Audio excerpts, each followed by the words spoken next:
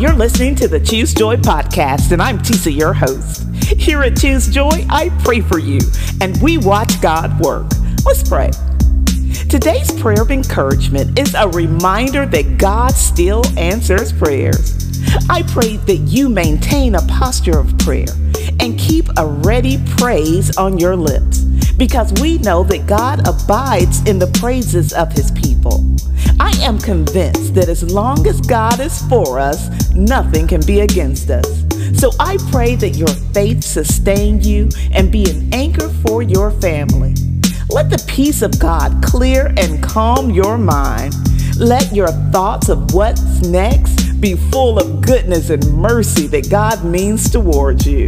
It is my prayer for you that your patience be unwavering. Let your patience be resolute, knowing that with the Lord, one day is as 1,000 years, and 1,000 years as one day.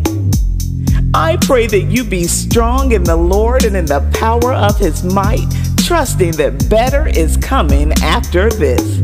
If you believe and agree, say amen, because all things are possible with God. Amen. Thank you so much for praying with me here today at Choose Joy with Tisa. In our guiding verse for today, from John 11, verses 5 through 6, Jesus learns that his friend Lazarus, whom he loves, is sick. And his response was to stay where he was for 2 more days.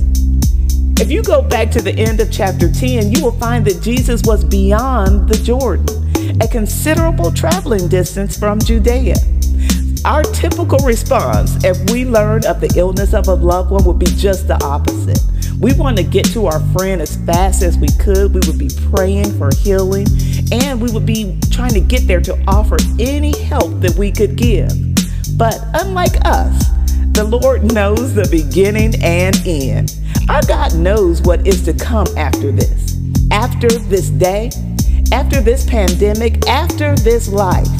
I want to encourage you to trust that God has an after this prepared just for you.